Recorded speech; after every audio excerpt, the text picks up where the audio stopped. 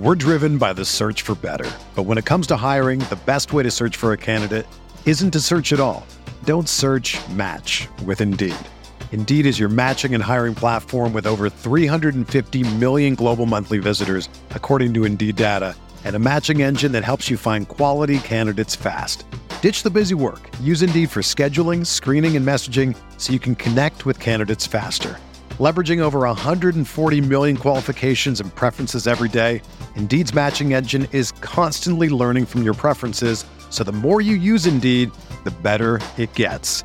Join more than 3.5 million businesses worldwide that use Indeed to hire great talent fast. And listeners of this show will get a $75 sponsored job credit to get your jobs more visibility at Indeed.com/Blue Wire. Just go to Indeed.com/Blue Wire right now and support our show by saying that you heard about Indeed on this podcast. That's Indeed.com/Blue Wire. Terms and conditions apply. Need to hire? You need Indeed.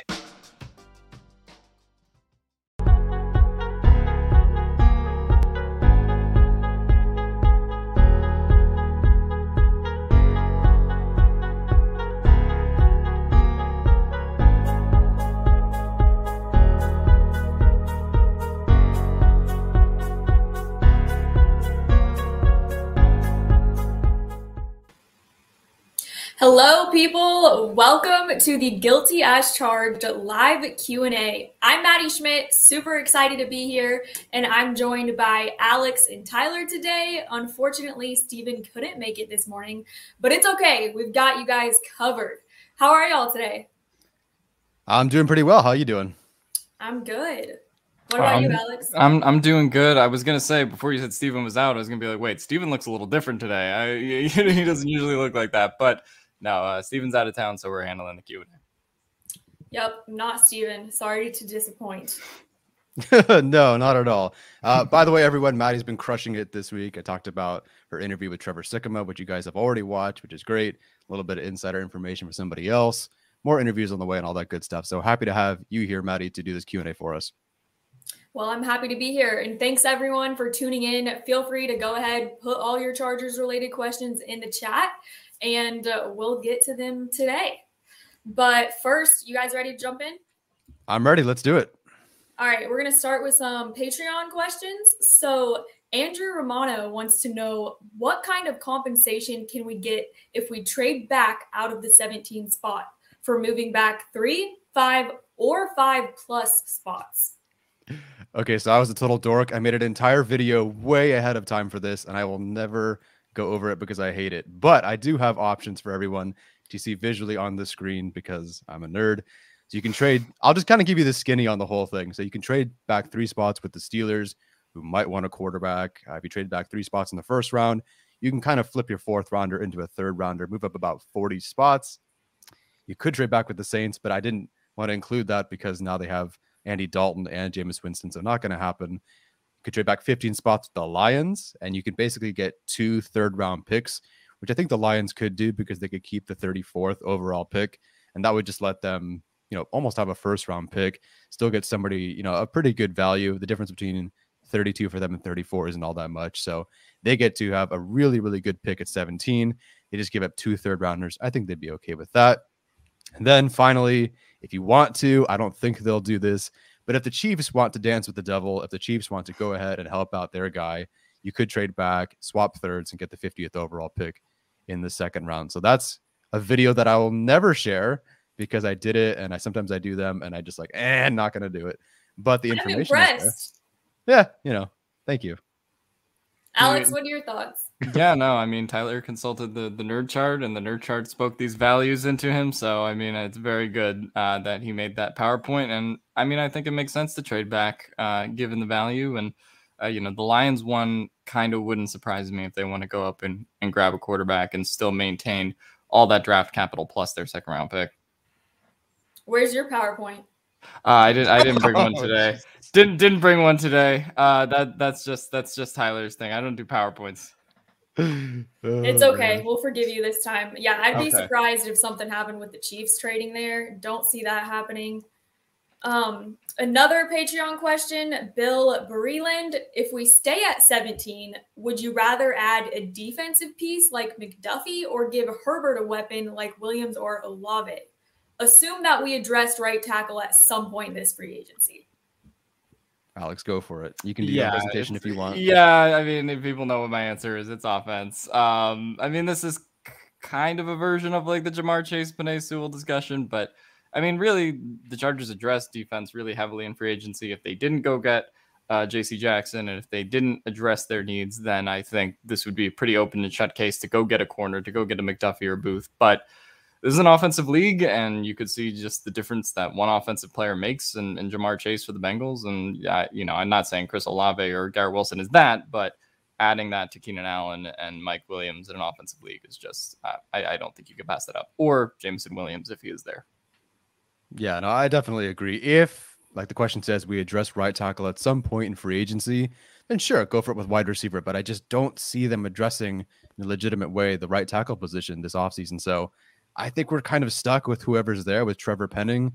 And to be completely honest, considering, you know, Rashawn Slater worked heavily with Duke Manyweather, the Chargers are probably bringing back Ode Abuji, who worked with Duke Manyweather. Trey Pipkins is now working with Duke Manyweather. Trevor Penning is a Duke Manyweather guy, and I think the Chargers appreciate his input and really trust him to develop and work with their linemen. So I do think if Penning is there, and if Duke Manyweather says, hey, I give this guy my stamp of approval, and he already has, and then obviously to switch from left tackle to right tackle, I do think Penning is the pick, and I think Duke Manyweather's contribution to that discussion is going to mean a lot. So let's say the Chargers do address the right tackle issue this free agency, which I personally don't see happening at this point. Mm-hmm. Who do you guys think would come to LA? I mean, everyone's put in Chris Olave as the favorite at this point. I don't blame them for doing that. I don't know. I just feel like with the investment in Josh Palmer and sort of how they feel about Jalen Guyton, and they're going to have Keenan Allen and Mike Williams for the next 3 years, I don't know if they'll actually invest a first rounder in a wide receiver or a speedy deep threat sort of guy. We've all been saying it. You know, we've all been fans for years, and we say, hey, let's get this receiver. Let's get this receiver. Let's get this receiver. And they never have. Like, we always assume they're going to go after this prototype that we want, but they never do.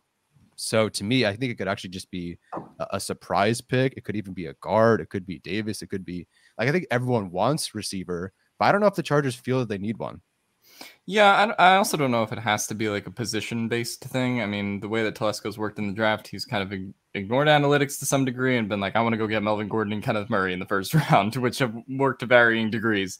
But, you know, he'll do that and go get his player regardless of the position. So if they do fill out right tackle and then you're stuck there with wide receiver corner, I think he just takes BPA at that point, which is kind of what he did prior to the Slater draft, although Slater was both BPA and obviously their biggest need at the time. But I do think he'll probably lean heavily BPA if they do get the right tackle. Yeah, I kind of tend to agree with Alex there. It's going to be best player available. Mm-hmm. A couple more questions from Patreon before we move into the chat. Riley Williams says, Merriman hinted at another big signing. What do you think happens here? And separately, what would you guys want to happen? It's so tough with Merriman because you hear some of these former Chargers guys and former Chargers defenders say, hey, I heard this person is coming here. Alex, we know about Fletcher Cox, and Sean Phillips said, hey, right, you know, oh, I heard he's going to come to the Chargers, and it just never happened. Although I think the Eagles basically prevented that from happening. Yeah. So Merriman saying that the Chargers are 100% going to make another big move. It's possible. I just don't know if I buy it. And the name that I got was Stephon Gilmore, but like I explained in the video that I made, I don't buy that happening. It would, like, I asked Arjun, like, what percentage would you give this? He said 5%. And so to me, it's like, it's possible, I guess, but I really don't see it happening. So what would I want to happen? So what do I think happens? I think nothing happens. I'll be honest. I think nothing happens in terms of a big name. What would I want to happen? Edge 3, but I was talking to Gavino about this yesterday on our live stream. There's just nobody left. Like, I would like them to get a veteran. It's not going to be a big move, but I'd like to get some sort of veteran because they don't have anything. I don't believe in Chris Rumph to be an edge 3 right now. And that's just my opinion. Yeah, I mean, if you're asking me what I would want, I would go with Tyrann Mathieu. I mean, if the value does drop so much to the point where you can get him on a relatively cheap deal compared to where people thought he would be before free agency, I think that that's the move. As far as believing Sean Merriman, I feel like if he had a real report, he would put it on Twitter and not TikTok. But that's just kind of me, in terms of breaking news and getting all that engagement. So, I sort of think nothing happens as well, although, you never know who's connected and who's not. But yeah, no, I would like to see it if there is a big move be Tyrann Mathieu or someone like that. Although I think Merriman gave himself a lot of if something does happen and it's a lot smaller than anticipated, he was like, it's not going to be as big as Khalil Mack. So he gave himself a little bit of margin for error there, which is kind of a qualifier. But no, I'd like to see some investment in the secondary, whether that was Gilmore or Mathieu. All right. Plie Trap, excuse me if I mispronounced your first name there, but he wants to know, if we drafted Zion Johnson at 17, what would that mean for right tackle? Alex, you say it first because I don't want to say it and admit what happens. What do you want me to say? I assume we would be on the same page. What do you think happens at right tackle? If they put Zion Johnson,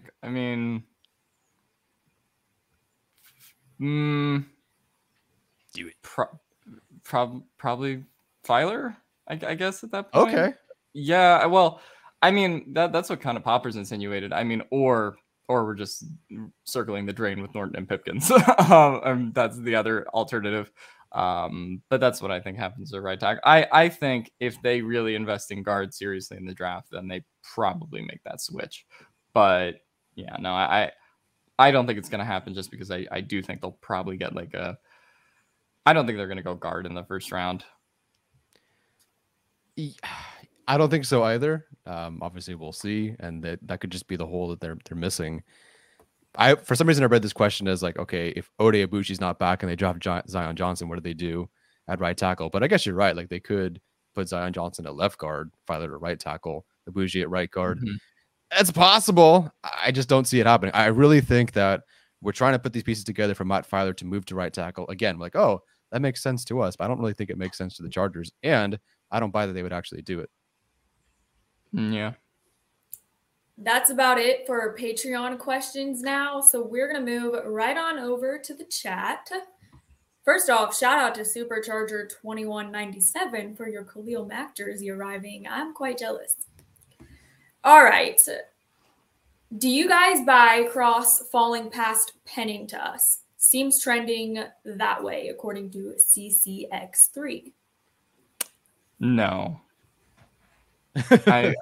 I think it's possible, and anything can happen, with the amount of smoke screens there. But that feels like a play for a team that's between 14 and 20 who wants Cross to fall to them, whether that's the Chargers or another team in that range.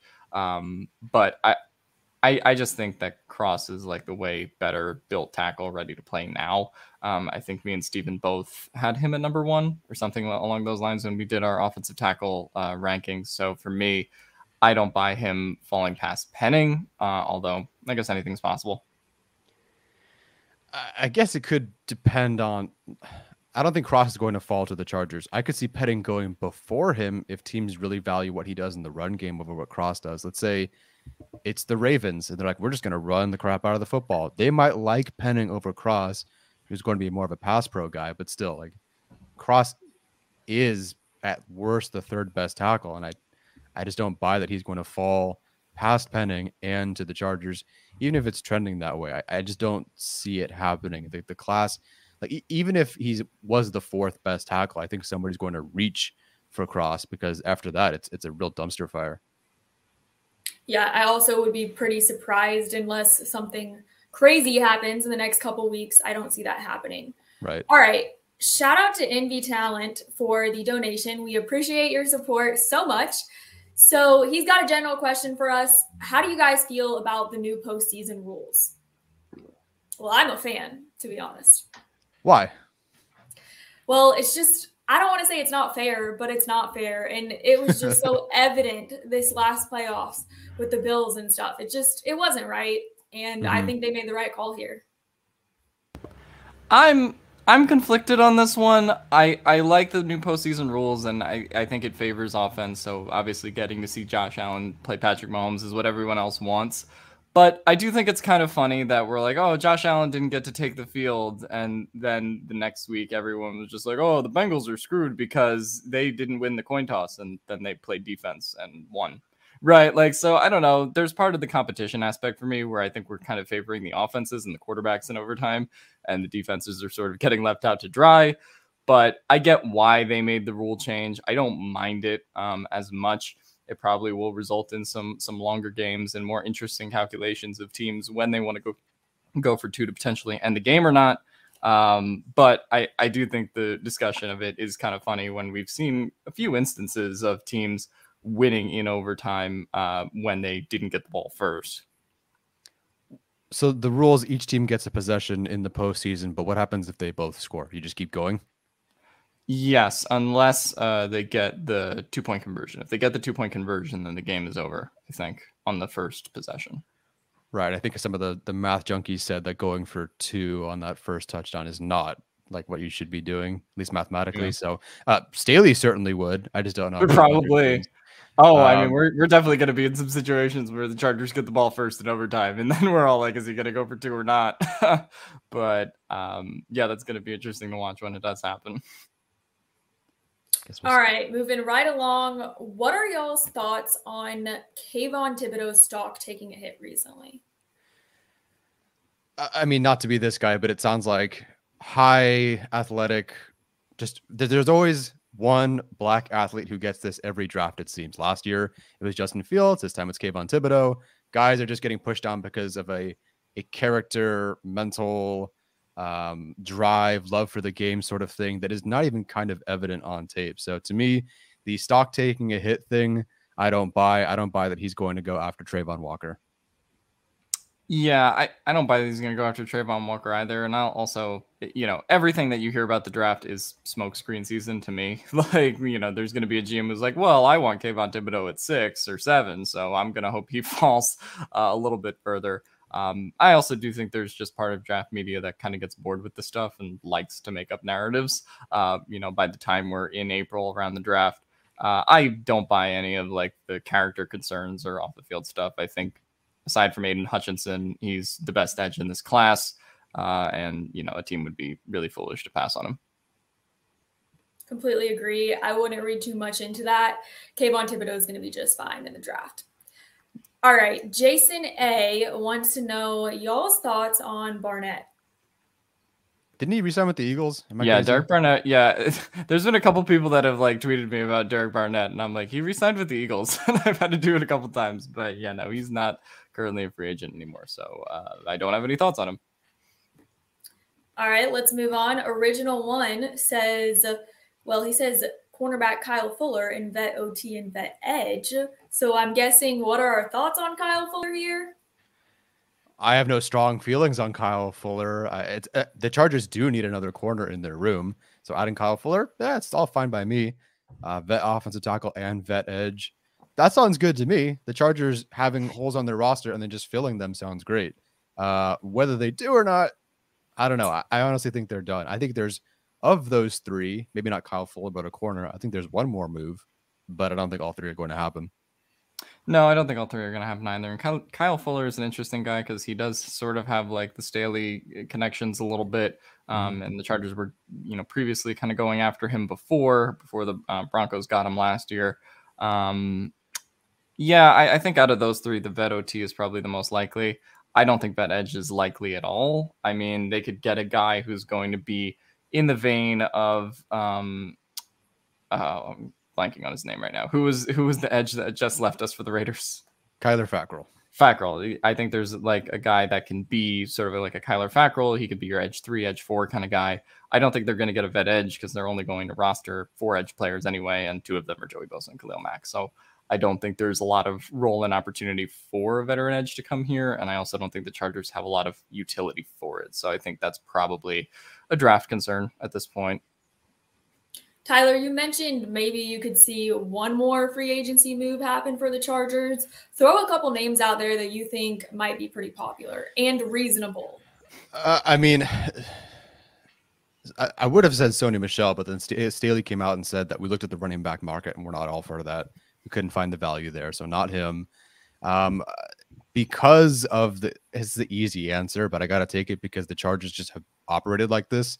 Staley admittedly said that they want guys that they know, like they want to spend. If they want to spend money on guys, they want to spend on a known commodity, and that's kind of what they did with Khalil Mack. That's what they did with Sebastian Joseph Day. So easy answer, but Riley Reiff is the one with some connections to the team, or at least to some of the coaches. And so I think that guy, or in a very loose way, Dennis Kelly. I keep saying those two names because those are kind of the two connections that I think are left at this point. I wouldn't rule out Kareem Jackson as well. I don't think he's signed yet. Alex, has he? No, I don't think so. Yeah, so I'll go with some of those. Arjun, stop saying names that don't make sense. Arjun, I'm going to fire you from our analytics segment. Yeah, I mean, I guess the only one that I can think of that's like a real connections kind of player, someone we talked about earlier in free agency, is probably Akeem Hicks. I don't think they have a ton of utility for that anymore because they already got Austin Johnson and Sebastian Joseph Day. But if you're just kind of looking for a connections guy whose value might be a little lower at this point in free agency than we thought it would be at the beginning, then that's sort of the name that I would think of. I do like Arjun. Honestly, people are going to hate me for saying this. Arjun, I don't mind you saying Melvin Gordon. They need a running back too. Trey Turner, pass though. All right. Justin says, if the Chargers go right tackle or something else, what are some third-round wide receivers you guys would target in the draft? Alex, go for it. This is your thing. I mean, yeah, I would love to go for someone like Sky Moore. There's been talk of someone like Bo Melton in the third round as well.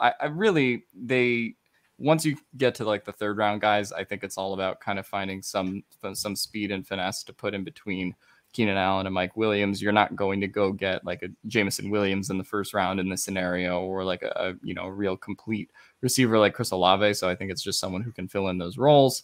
Yeah, but I definitely think the third round receiver talent in this draft is, not to crap on Josh Palmer. I mean, I think he's good, but the third round draft talent in this class to me is like higher than the level it was last year.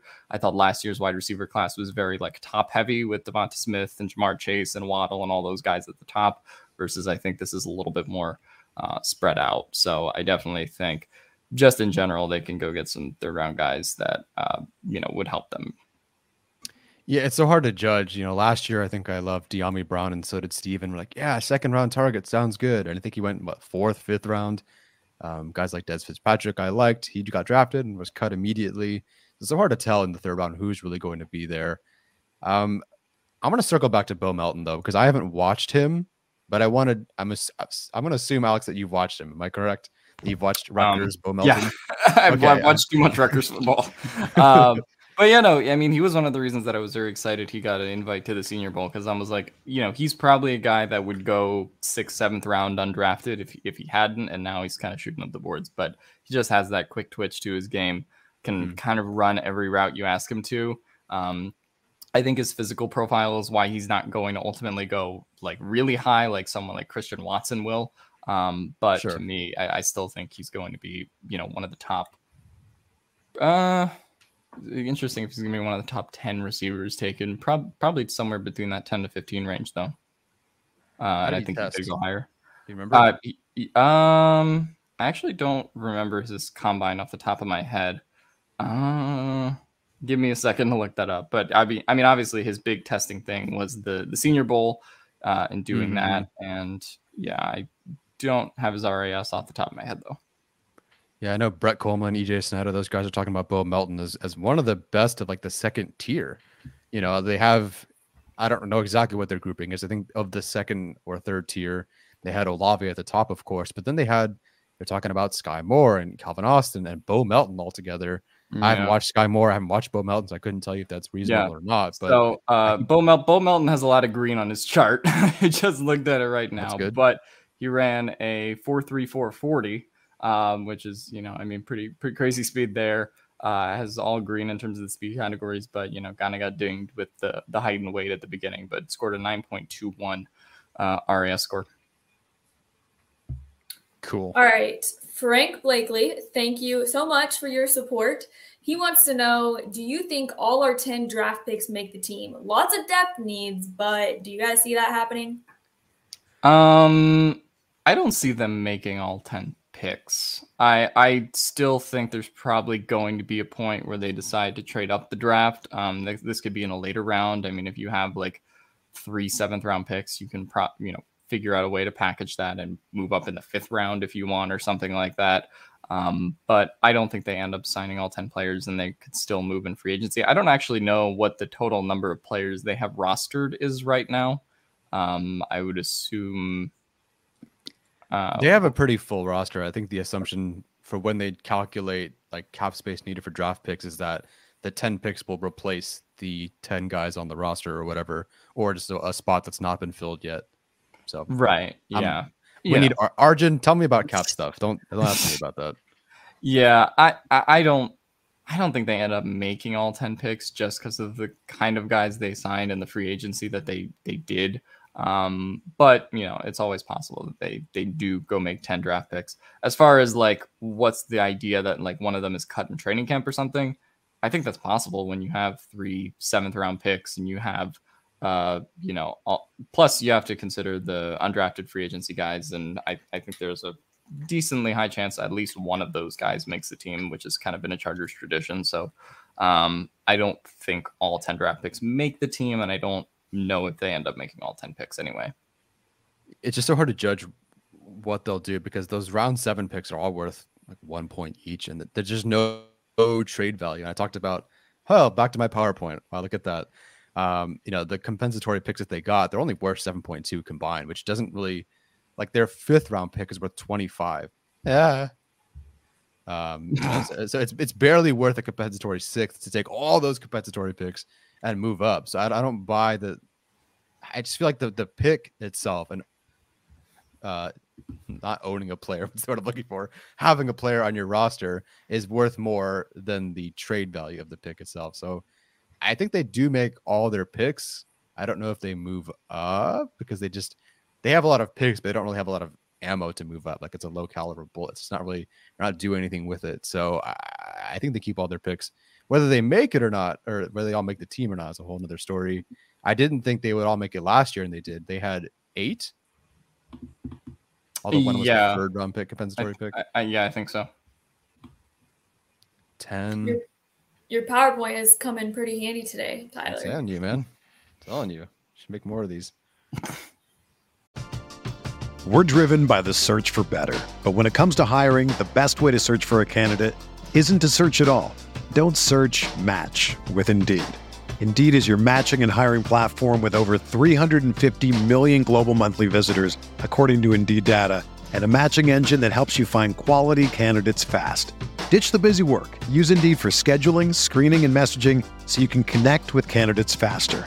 Leveraging over 140 million qualifications and preferences every day, Indeed's matching engine is constantly learning from your preferences, so the more you use Indeed, the better it gets. Join more than 3.5 million businesses worldwide that use Indeed to hire great talent fast. And listeners of this show will get a $75 sponsored job credit to get your jobs more visibility at Indeed.com/Blue Wire. Just go to Indeed.com/Blue Wire right now and support our show by saying that you heard about Indeed on this podcast. That's Indeed.com/Blue Wire. Terms and conditions apply. Need to hire? You need Indeed. All right. Wrong Speedy says, without a 2nd round pick, are we completely out of the Calvin Austin sweepstakes? Probably at this point, unless they want to trade up into the 2nd round. But yeah, I don't know if they are going to want to sacrifice their capital that's one of those situations where you have 10 picks and you can trade up. But yeah, I would say how Calvin Austin tested probably takes him out of that 2nd round range. Yeah, it just depends on how the league views him. It depends how the league views him and then the class around him. So if it's like, well, I can get a more prototypical wide receiver sized guy, like let's say Bo Melton, Sky Moore, Khalil Shakir, or whatever you want later on, then they could pass on Calvin Austin for a more known. Calvin Austin's 2 inches shorter than me. I ain't playing in the NFL anytime soon. Now, I also don't run a 4.3. unfortunately. More like a 4-4. No, I'm kidding. But I think the Chargers are out of it because I think Calvin Austin gets to the third round. I just don't think they'll get to their point in the third round. I think someone is going to bet on that upside and make sure they get it before they end day 2. Yeah, and I think the Tyreek Hill thing is so big too, just because there are GMs that are going to convince themselves, rightly or wrongly, in the end of the day, that he is their Tyreek Hill. He is their weapon, and I think that's just such an attractive thing to have as a GM. So I think his stock could go up even further than it is now, just because of people talking themselves into him because of how he tested. Yeah, I would say the Chargers are most likely out of the Calvin Austin sweepstakes, but anything could happen. Crazy things happen. Yep. All right. Jason says, what edge options do we still have? We're just talking about free agency here. Let's start with free agency and then move into the draft. Okay. I mean, Trey Flowers is kind of the guy if they wanted to do that. There's not a whole lot left for them. I sort of brought up Carl Nassib as a guy that I think could be interesting if they just wanted to put him in like that Kyler Fackrell role and just roll with him as like edge 3. But if you're looking for a guy who's going to be like potentially an edge 2, like if Khalil Mack goes down or something like that, I don't think there's a whole lot left for them at this point. It's a lot of older guys just currently on the market who are looking to find things. And because of the lack of like pass rush productivity, for example, I don't think that Brandon Staley would have any interest in someone like Jadeveon Clowney. Don't think they're going to get a Melvin Ingram back. I think you're really looking at a rotational piece at this point. Morgan Fox would be kind of interesting if they want to do that, although he's been playing more of the interior, but can play edge as well. But yeah, I think really when you're looking at edge, it's someone who's going to be an edge 3, just purely rotational option at this point. I don't think they're going to go for someone who's going to be like a high impact free agency guy. Yeah, I think Covino mentioned Morgan Fox yesterday. So I don't know much about him, but if he wants a guy who can kind of reduce more inside and maybe open up something else, that's great. I know Stevens mentioned Takk McKinley over and over again. I've not watched him. Couldn't tell you about him. Yeah, problem with Takk McKinley is he tore his Achilles in like December, though. That's right. I thought that was the other guy who tore his Achilles. No, that was McKinley, because I brought that up to Steven in the chat, and he's like, oh, I just found out he tore his Achilles yesterday because no one was watching the Falcons or whatever. I think Takk McKinley's probably done, or he could be back just before it starts season, but I don't think they'd take that chance. Guys, do we think that Hicks is still an option for the Chargers? No, unless they somehow think he's a backup rotational guy, which they don't. I think Akeem Hicks is a starter at this point. If there's an injury and then they want to sign Akeem Hicks during the season, if he's not signed, sure. But they're going to force the issue with Jerry Tillery. We know with Kenneth Murray, Jerry Tillery, really all their first rounders, they're going to force the issue with those guys, whether we like it or not. So Jerry Tillery is going to start. Sebastian Joseph Day is going to start. Austin Johnson was paid way too much money to not start. So those 3 are your starters along the interior. I don't think Akeem Hicks is an option for them unless someone gets hurt, or it's a complete dramatic change with how they feel about Jerry Tillery, which I don't buy happening anytime soon. Yeah, I don't buy that happening either. I think Akeem Hicks is probably off the board now because of, primarily the Austin Johnson signing, like Tyler mentioned. Anything's possible, and he does have those connections, but at this point, I feel like he's a little bit redundant in terms of what they would want to do. I think the only kind of like free agent tackle they would go for, or like interior guy, would be like the option that they potentially had in like Fletcher Cox. So like, okay, well, we just can't pass up this value that's being thrown at us if they were to have pursued that at the time. But I think Akeem Hicks, I don't think the NFL views him as a backup, but he's going to be signed late anyway, so he'll probably have at least 1 or 2 more starting seasons. So I think that takes him out of the Chargers' potential, unless his value just really has cratered.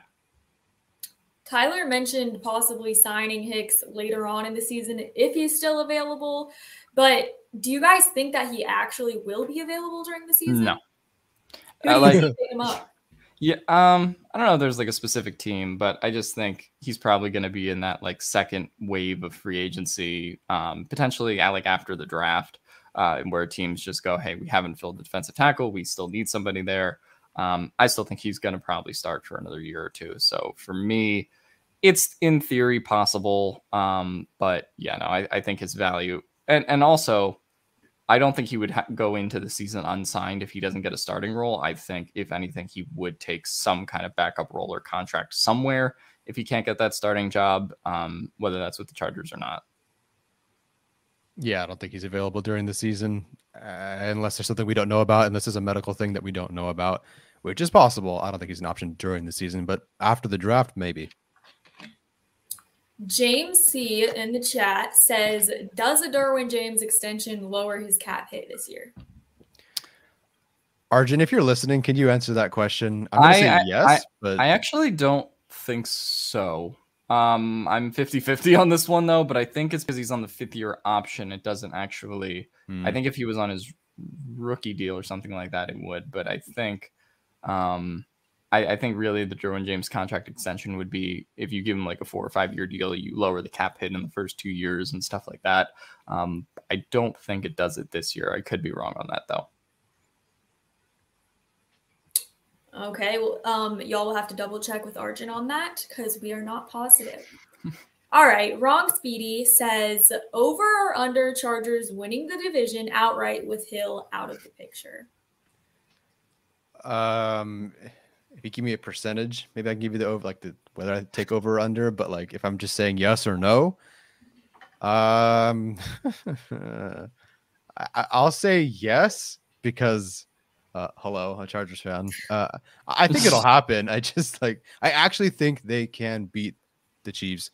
I do think they can win the division. I don't know, man. I've seen this team too many times, and who knows? I mean, I think they're definitely in a better position now with the Tyreek Hill thing. I just think the Chiefs kind of will still be the Chiefs. I don't think they'll be quite the same team in terms of what they are in the playoffs, but at the end of the day, you have Patrick Mahomes and Andy Reid, and I still am kind of going to bet on that in addition to Travis Kelce. If their defense does take a dip, though, and they don't have Tyreek Hill to bail them out, then I think it could potentially get like ugly for the Chiefs in terms of like being a second, maybe third place team in this division.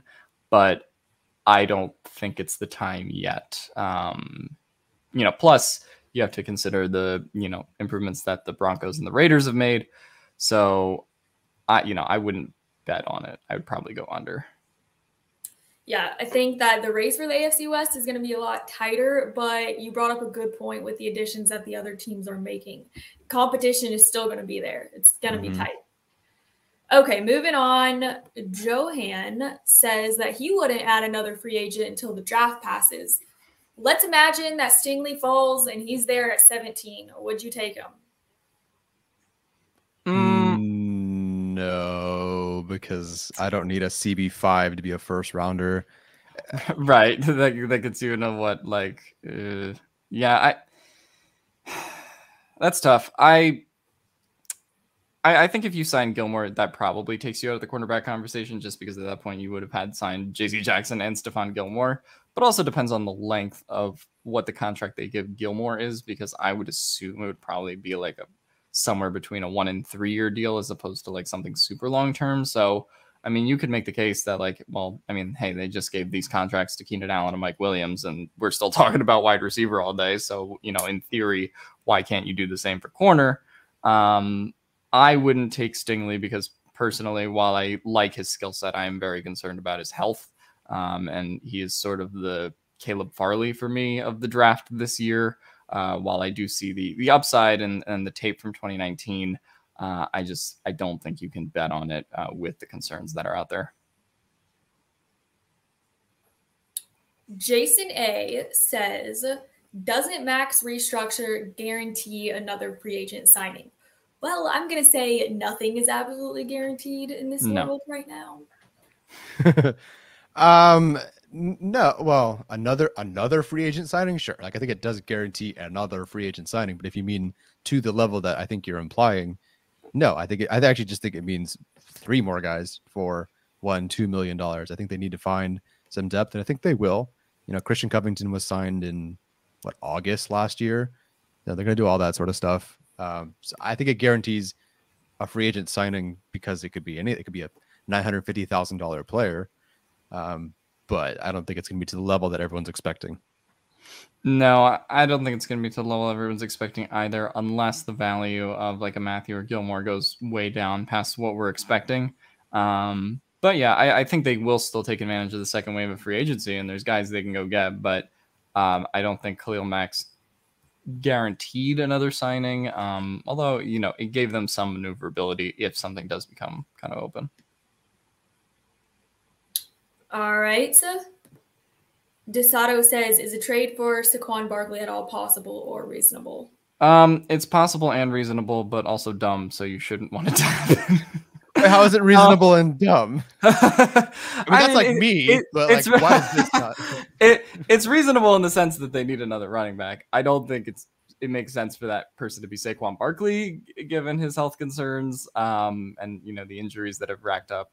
I sort of did a video on Bradbury and Barkley before, but Barkley's, I mean, numbers in terms of the analytics have really taken a dip in terms of his explosiveness.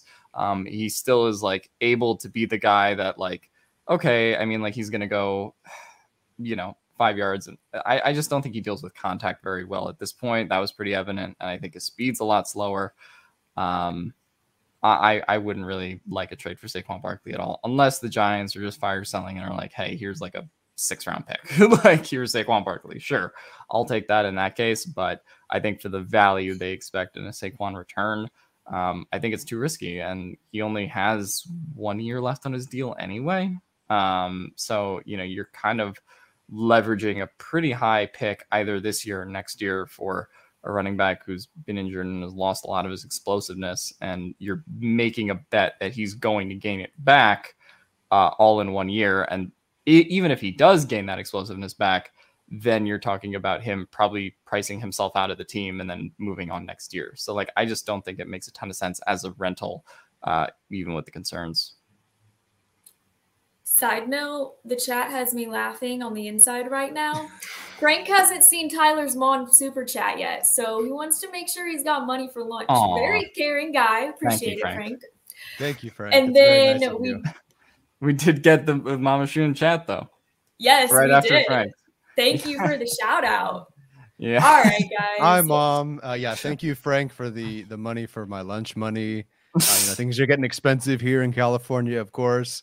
You know, I like rice.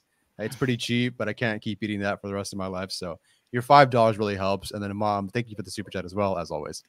$5. I mean, that I don't know the cost of ramen packets in California, but it's enough for them. Yeah, we hit inflation. It's now $1.05. So now it's really expensive. That's like the $1.25 store. Yeah. Might not be enough in a couple weeks, but we'll see. No kidding. Oof. Again, we appreciate y'all's support. Thanks so much.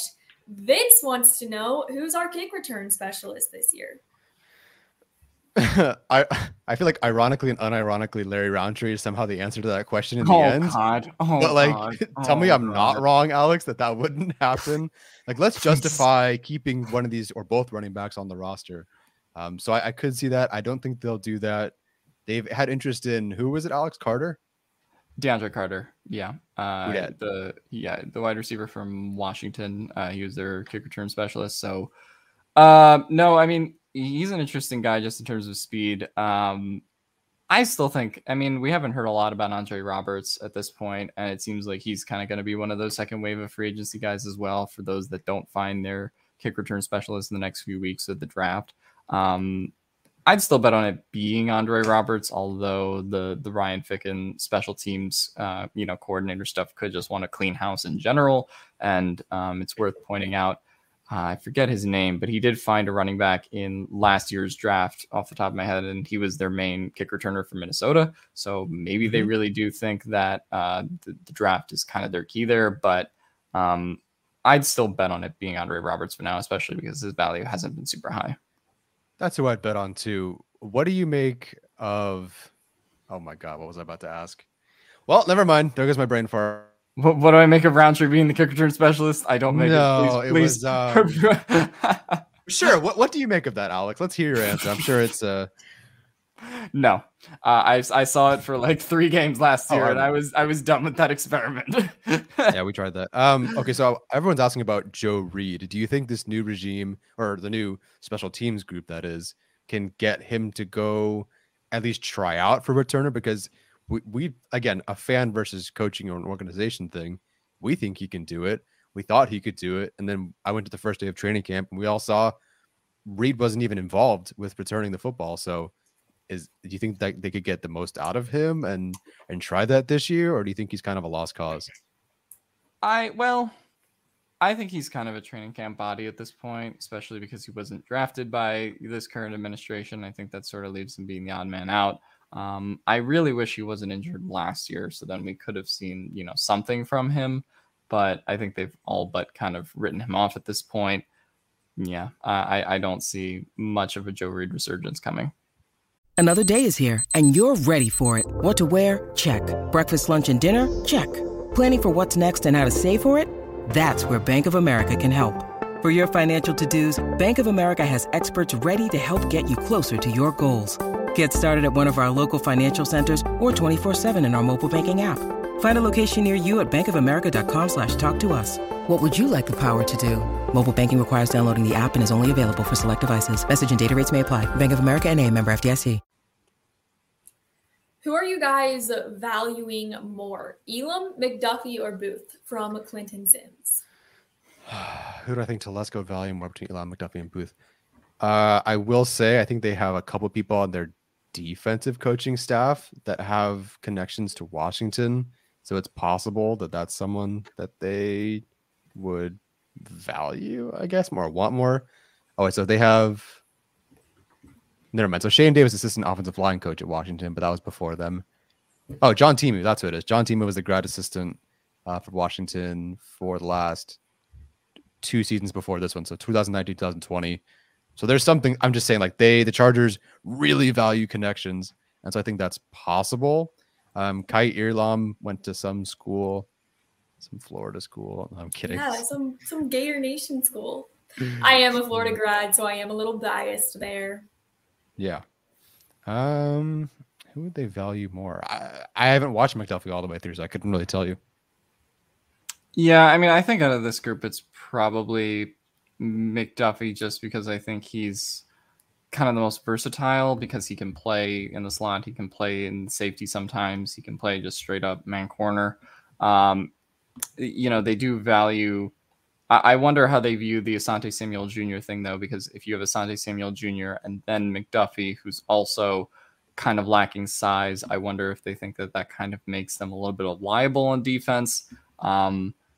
Booth is very scheme diverse too, though, so I would say out of that group, I'd probably go for who Telesco and Staley would want, probably 1 McDuffie, 2 Booth, 3 Elam. All right, I'm guessing this is Tyler's dad. It is Tyler's dad. Shout out to Tyler's parents today. They don't want you to go hungry, buddy. I appreciate it.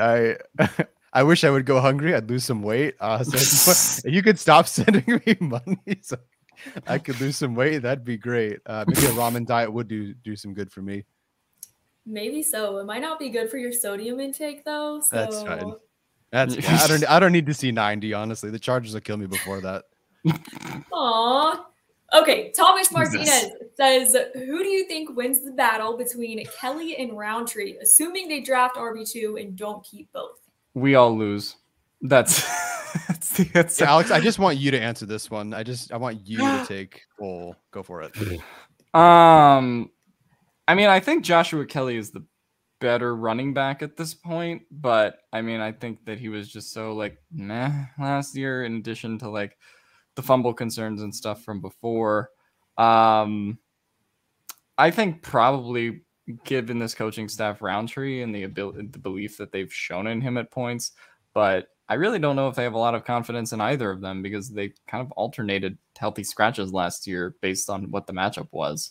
So I guess I would lean towards Roundtree because this administration drafted him, but I don't feel very strongly about that at all. And at this point, if I had to pick, I would pick Joshua Kelly, but that's also just asking me which finger would I like to slice off. I mean, Both of these are loser running back 2 situations. Maddie, what was it like watching? I don't know if you watched Florida, but what was it like watching Dameon Pierce? Because Steven's a huge fan of Pierce, and I know you talked to Sycamore about him a little bit. So what's kind of the sentiment on him? Well, first off, of course, I watched Florida Gator football. It wasn't very pretty last season, but I did watch. Dameon Pierce, he's a baller, and Sycamore was very high on him, and I am as well. I've personally talked to him before. Great guy, great player. I'm obviously not a first rounder, but he's going to land somewhere, and he's going to be an asset to a team. Yeah, awesome. I know Steven said that somebody said to him that the Chargers are interested in Peters. They like him. Yeah. Who? What? I don't know. Nobody ever told me that. But sure.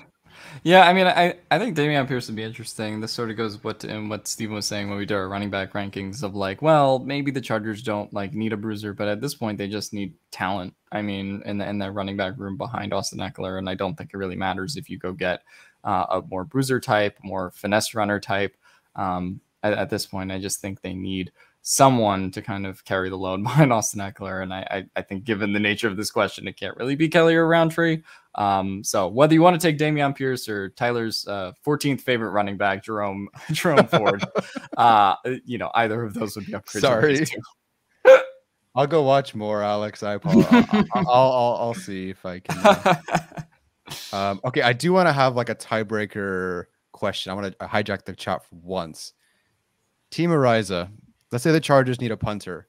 Maddie, you're going to just set this for everybody. What is the round you should take a punter like Ariza? What is the highest you should take one? This is a huge question. The pressure's on. Pressure's on. I think whenever you take a punter in the draft, you're probably going to get some flack. Highest round, but they're important. They are important. They can be game changers. So punters are people too, like the saying goes. Yeah. I'm gonna say the highest you should take one. The absolute highest is probably 5th round, but to me that's pretty high still. Okay, that's a good answer. I think everyone would appreciate that answer. That's a good answer, but Steven's coming back in this show right now. Oh gosh. After he left family. Steven doesn't believe that punters are people. You should take them in the 9th round. They're people too, whether we like to admit it or not. They're just invaluable. Oh, mom! Wow. Oh.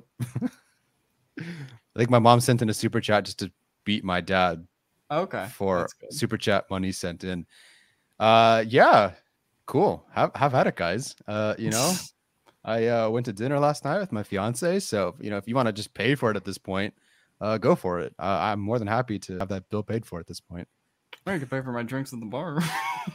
But no, Alex, we drink water here. Yeah. Okay. No, wait, I did a Coors Light sponsorship for Blue Wire, so yeah. If you ever liked the cold taste of Coors Light, when the mountains turn blue, your beer's cold. So make sure you go get your Coors Light. Please drink responsibly.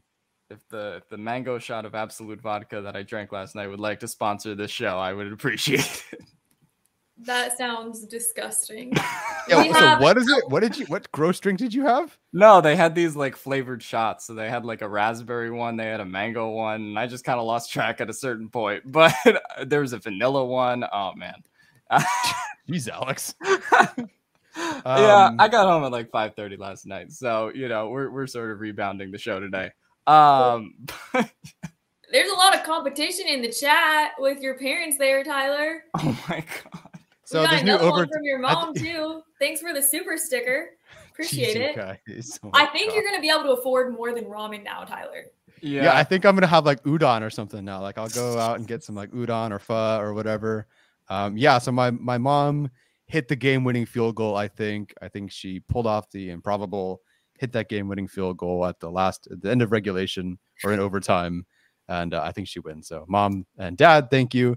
Dad, good effort, but you pulled the Chargers. A lot of good effort, but you lost in the end. I'm happy Tyler's parents support his endeavors, unlike mine. Do your parents know you have a podcast, Alex? My mom knows about it. I don't know if she's super supportive of it, but she understands. Right on. But yeah. All right. I am trying to find a good question for us. I saw earlier, can't seem to find it now, but the people want to know what nickname we're giving Justin Herbert. There's Any no ideas? nickname. There's no nickname. His name's just Justin. Herbie. It all sounds lame. I'm sorry. Just call him by his name. Like this is like when people tried to give a name to Philip Rivers. I'm like, his name's just Philip Rivers. I did like Felipe Rios, but that was all right. Other than that, though, no, I don't really like nicknames for either of them. Yeah, you know, some people call him like I'll go with like Rainbow Sherbert because like he's throwing rainbows. That's awful. But whatever. If you're asking me to do something, but yeah, Justin Herbert, I like. If you're like Benjamin Albright, your nickname for him is Alcoholic. Oh, jeez. So that could be one. So you can call him like Jaeger Bomb if you want when he's throwing bombs. Yeah, that's a whole other story. Are you still blocked from Albright's Twitter? Oh yeah. Because I dared question why he would say that Herbert was a drinker. He never blocked me, even though I came for him. I don't know why, but we were caught in the crossfire there. And Tyler's mom has clarified that she will adopt me. No. How? Okay, guys. Supercharger 2197 wants to know: can Tillery be the answer at Edge 3? Alex on 3. 1, 2, 3. No. No. Like the Tillery at Edge thing was kind of like fun in 2020 because people were like, "Oh, could he do it?" And then no, like the Raiders game in 2020 was like one of the worst things I've ever seen. He got like 1 sack on Derek Carr, and then they just let Devontae Booker run for 500 yards because Jerry Tillery was on the edge, and they just kept running at him every play. No, Tillery can't be the answer at Edge 3. Kenneth Murray is not the answer at Edge 3, even though maybe they think he is. Please just find actual edge players to play edge instead of just trying to retrofit guys to do it.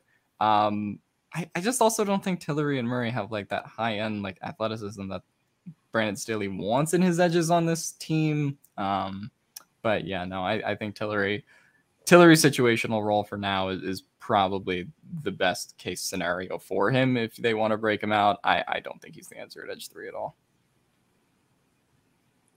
All right.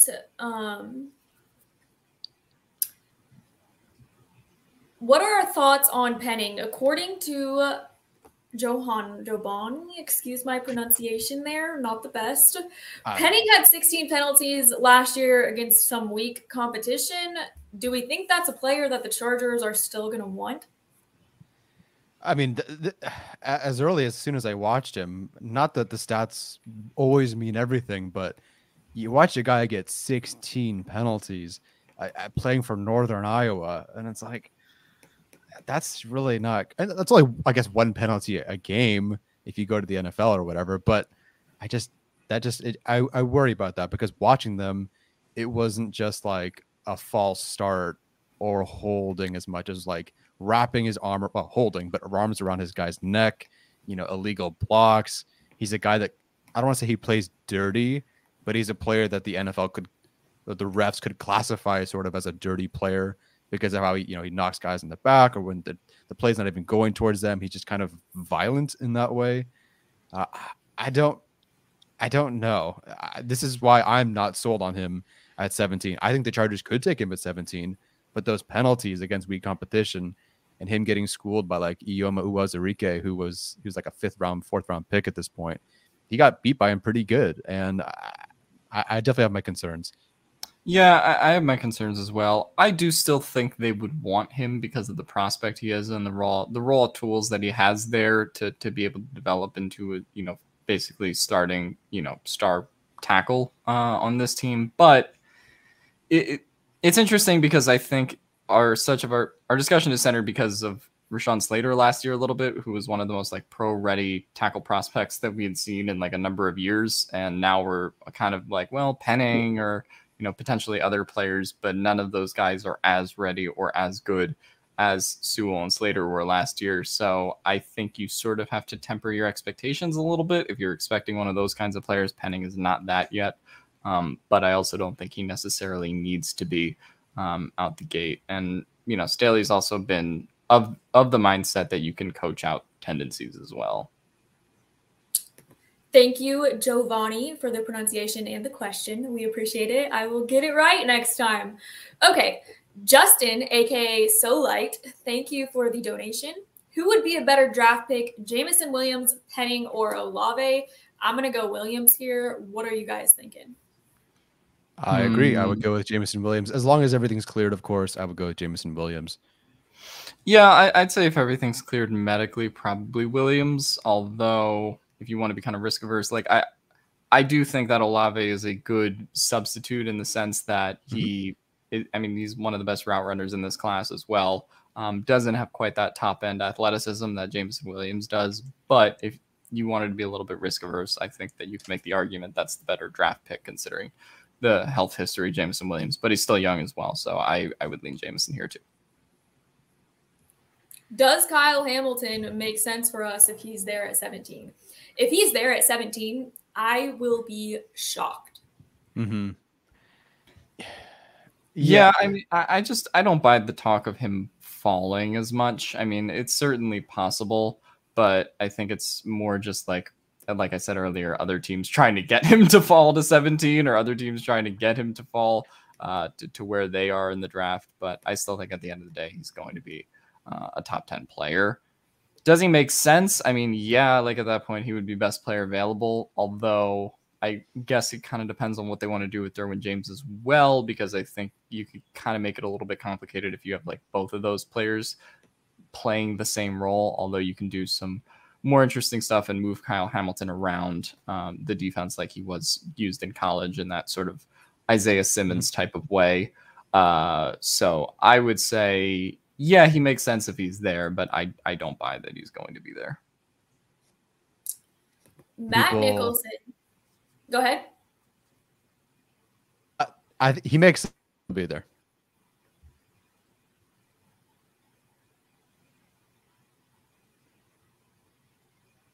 Am I way behind? You just cut out there, but I think you said he makes sense, but he won't be there, right? Yes. Okay. Matt Nicholson says that because of the affinity with Georgia players, could that lead them to draft Dean at number 17? That does have a nice ring to it. Yeah. It's possible. I mean, we haven't talked about linebacker a lot.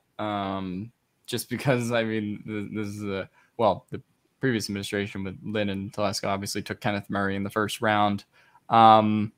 It's possible. I still think that they want to see what they have in Kenneth Murray. They want to see kind of what they have in this group in general. And I don't see them spending another first round pick on that one. But if they decide that they're out on Kenneth Murray, then I think it's certainly possible that they go for Nakobe Dean or Devin Lloyd type player if they're there.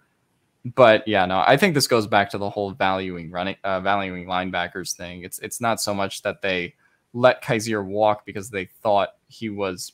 I mean, they did let Kaiser walk because they thought he was replaceable, but I don't think they're going to replace him with some top tier talent, right? Like Steven has talked about how like Troy Reader was the best linebacker on the Rams when Staley was there, or even last year, like it was someone like Kaiser White, who prior to last year was not this like big name player, and the league still doesn't value him as a big name player, as evidenced kind of by the Eagles contract that he got. So I don't see them replacing Kaiser with a first round pick. Yeah, I don't think that would ever happen with this regime because it's Georgia. Like, I think we do. Like, if Nakobe Dean didn't go to Georgia, I think we wouldn't really consider it as much. But Staley seems to have this. He's drafted Georgia players, seems to think highly of them. He just did a talk there, which doesn't always mean anything. But that seems to be kind of potentially the new Notre Dame for this regime, whereas Telesco always went to those Notre Dame guys.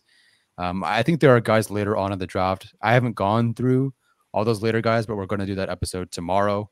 And there's a lot of inside guys that do their roles were just to attack the line of scrimmage. Like if you just told them to blitz every time, and that was kind of their role, not really, but that's kind of what it seemed like. Not even as much processing as much as shoot the gap, attack the line of scrimmage, attack the quarterback.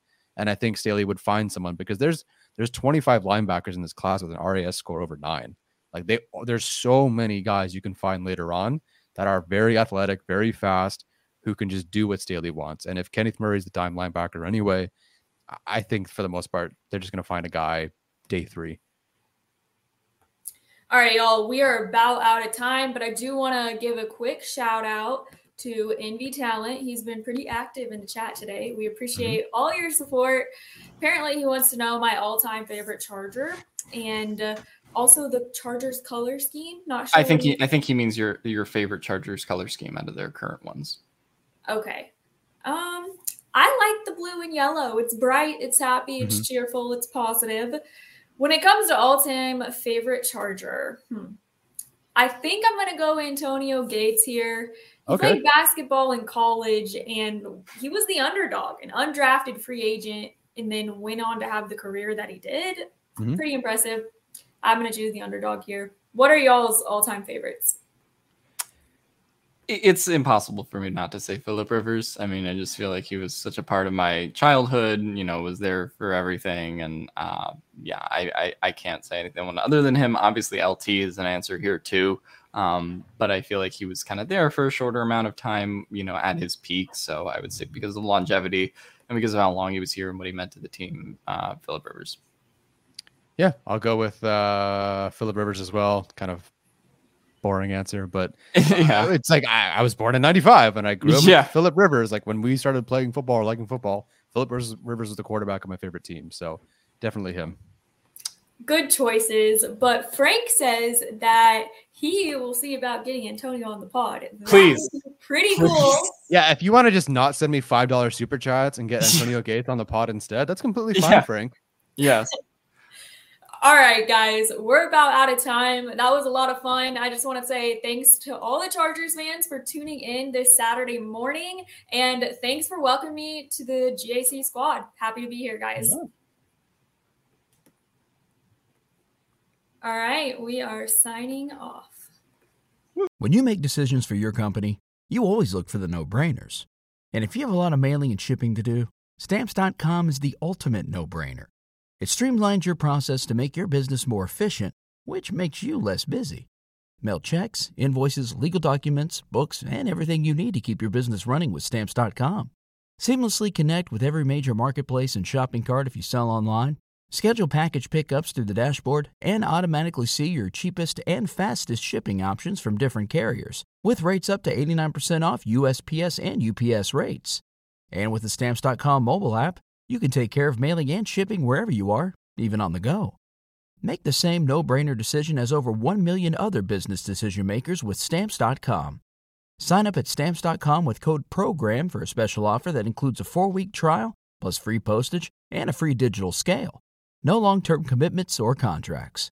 That's Stamps.com, code PROGRAM.